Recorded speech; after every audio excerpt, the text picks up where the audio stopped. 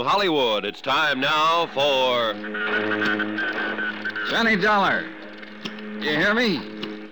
Johnny Dollar calling. This is Pat McCracken of the Universal Adjustment Bureau. What end of the... Hi, Patsy. Johnny Dollar. Johnny, what kind of a noisy hookup is this anyway? Pat, this call is being relayed to you from an amateur radio station. Well, next time, try the telephone. From Puerto Gardo, Nicaragua? Oh, now you're coming in quite clearly. Puerto what? It's a little spot on the Caribbean coast, the last port of call for the Sea Legs before she was wrecked. Mrs. Douglas Lanfear still with you? No, and I don't know where she's gone, which is why I called. So? She acted just as surprised as I was that we both took the same plane down here. And, Pat, I still don't know why she decided to come here at all. Maybe she doesn't like the idea of your going down there to investigate the case. She wouldn't admit it, of course, but that's what I think.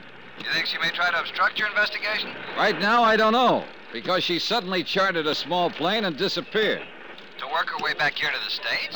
Your guess is as good as mine. Look, why don't you hire a watch on her place on Long Island? And if she shows there, call me at the Hotel Providencia. It's in the city of Bluefield. Nicaragua? Right. In any event, you think her claims for insurance on the Sea Legs and on Douglas Lanfear are fraudulent? Pat, at this point, I don't know what to think.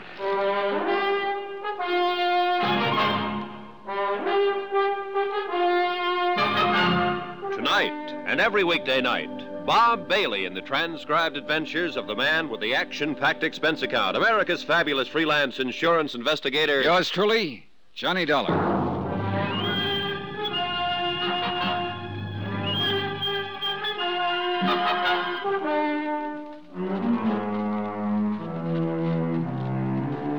From Special Investigator Johnny Dollar, location San Juan del Perro, Nicaragua, to the Universal Adjustment Bureau, Hartford, Connecticut.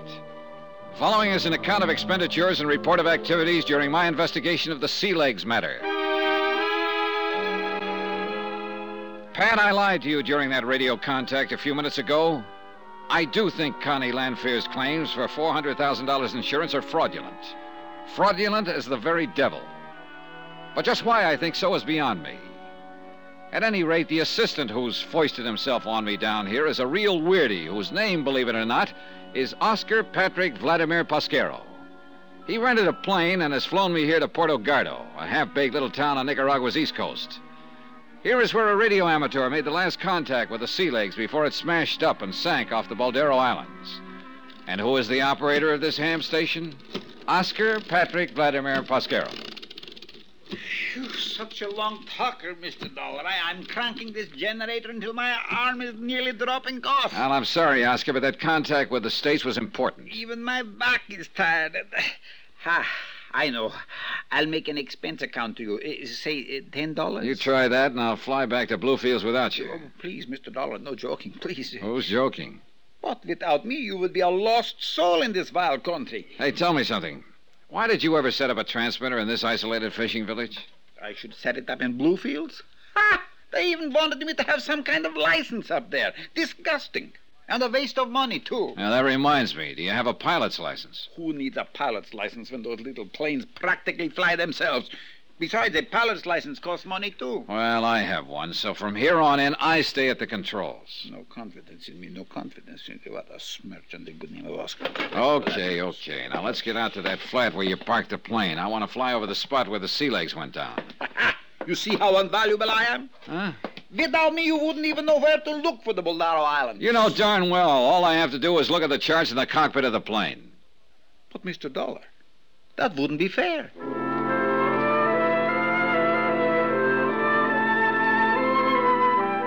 The Balderos turned out to be only 6 or 8 miles offshore. 2 narrow little rocky islands that poked up out of the sea to keep each other company in the vast, quiet blue expanse. One of them was perhaps a mile long, and the other, just a couple of 100 yards away and stretching parallel to it, was even smaller. Sure, to a man at the wheel who was unfamiliar with these waters and without charts, the Balderos could conceivably be a menace to navigation. In the dark of the night, that is.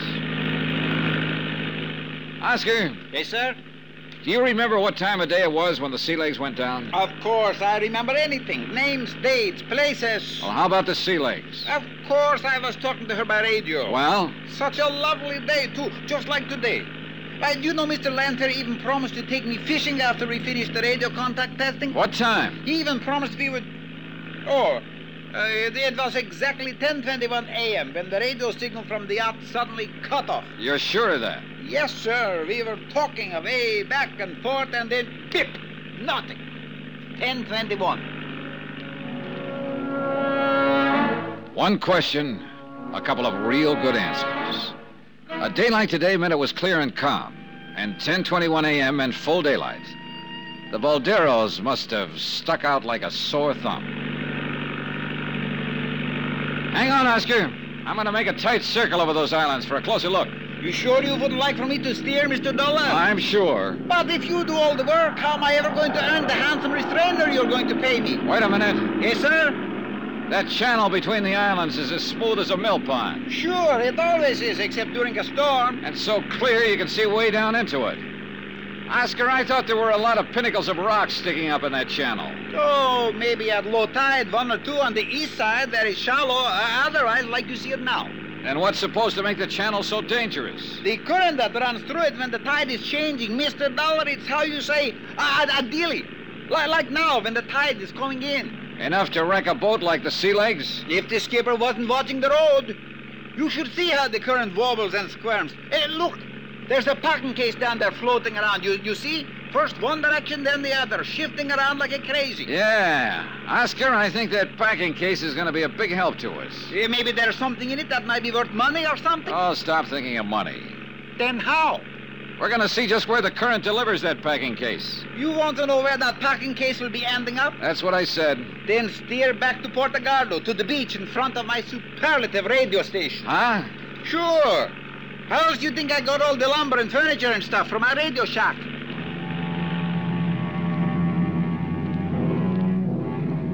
He was right. From the air, we could see that every bit of flotsam passing through the Baldero Island Channel on a rising tide wound up in the tiny cove on the shallow sandbar directly in front of Oscar's radio shack. Even now, it was piled high with crates, bits of ship's rigging, odd pieces of furniture. That junk stay down there forever, Oscar? No, Mr. Dollar. Once a month, a real big high tide comes along, and presto, I have a clean front yard again. But I always make a trip up here before then. What do you mean? Sure, that's why I'm Nicaragua's #1 beach brusher. Oh, stop being corny. What do you mean, beachcomber? So I have to brush the sand off everything I pick up down there. So you didn't laugh. What do I care? Anyhow, you should see some of the valuable things I pick up to sell to the natives. Well, tell me, 2 years ago, when the Landfair's other boat went down. You should have seen it. Everything that could float ended right up in my front yard. It was beautiful. How about when the Sea Legs was wrecked? You know, that's very funny, Mr. Dollar. There was nothing at all. I don't understand it. Well, I think I do. I think I'm beginning to understand a lot of things about this case. Hang on, Oscar. We're flying back to Bluefield. Expense account item 12, 30 cents American. Taxi from the private airport where we'd rented the plane to the headquarters of the Federal Maritime. I never will get that straight. Call it the Coast Guard and Captain Ramirez. Si, senor. On July the... here it is. The date? And at 10:21, Captain. See, the tide at 10:21 was just after what you call neap. So it was neat. It was pretty. What does that mean? Oh, shut up, Oscar. Yeah, I see, Captain. Neap tide at 9:40. So it was coming in, rising, huh? Si, senor Dollar. Rising, up. Good, thanks, Captain. Here, buy yourself a cigar. Buy yourself a whole box. Gracias, senor. Gracias. Come on, Oscar. Sure, Mr. Dollar. Nothing for me? Later. Come on, we're going back to the airfield. And from there, we're going to fly down the coast again. But, Mr. Dollar... And I feel so good, I may even let you fly that plane this time. For a small pittance, even? For a small pittance, even. Now, drag out your best dialect and call that taxi over here.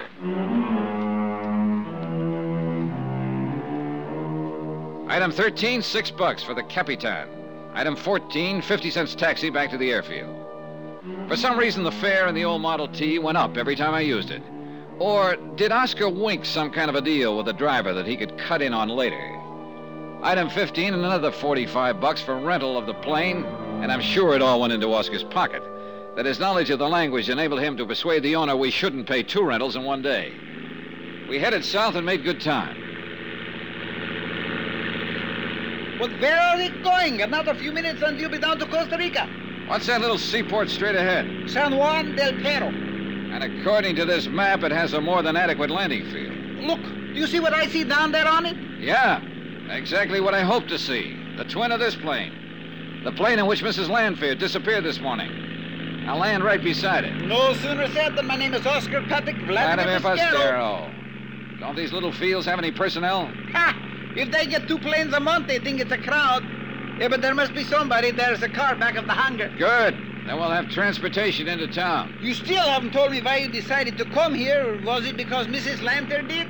That was something I didn't know until I saw that plane down there. All right, easy now. Don't land too close to it. I am in perfect control. Here we go. No, Oscar, it was a hunch, based on the fact I remembered that the Sea Legs was built in this town. Hey, nice landing. Thank you, Mr. Dollar. Maybe a little extra bonus for such a good job. If you don't of stop landing. talking about money, you're going to have to find yourself a... See, am I crazy? Isn't there someone in the cabin of that other plane? Hey, the car, it's coming over to meet us. Hey, watch it, Oscar. That darn fool is heading right across our landing pad. Huh? Look on the engine. Is he crazy? Can't he see us? Hey, swing hard, but don't flip us. Come on, more throttle. It's already there. Let's straighten out. Take I off. can't. What'll I do? What'll I do? Let me hit those controls and hang on. Here he comes. He'll hit our gear. Hang on.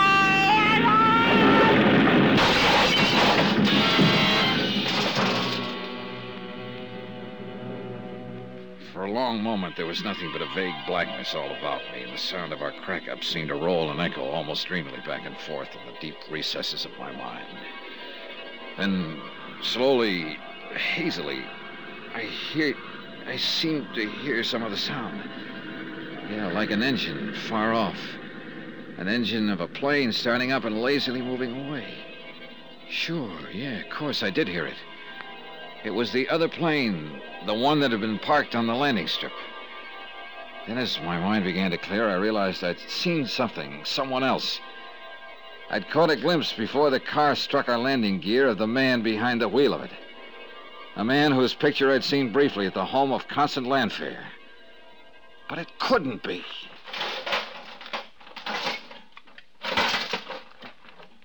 Oh, Mr. Dollar. Am I still alive? Yeah, Oscar. I'm afraid you are. Thank you. But did you... Oh! Did you see who was driving that car? Yeah. Oh, You recognize him? look. Maybe they're both dead, like he is. And that's why we saw him. Douglas Lanfear? Yes, sir.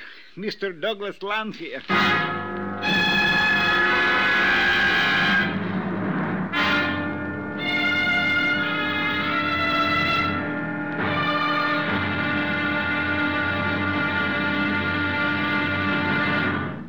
Now, here's our star to tell you about tomorrow's episode of this week's story. Tomorrow, the dark back streets of San Juan del Perro yield some valuable information and a threat of sudden death.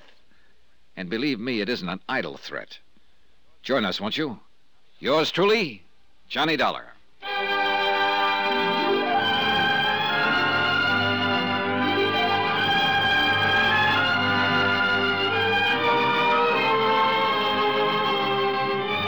Yours truly, Johnny Dollar, starring Bob Bailey, is transcribed in Hollywood. It is produced and directed by Jack Johnstone, who also wrote this week's story. Be sure to join us tomorrow night, same time and station, for the next exciting episode of Yours truly, Johnny Dollar. Roy Rowan speaking.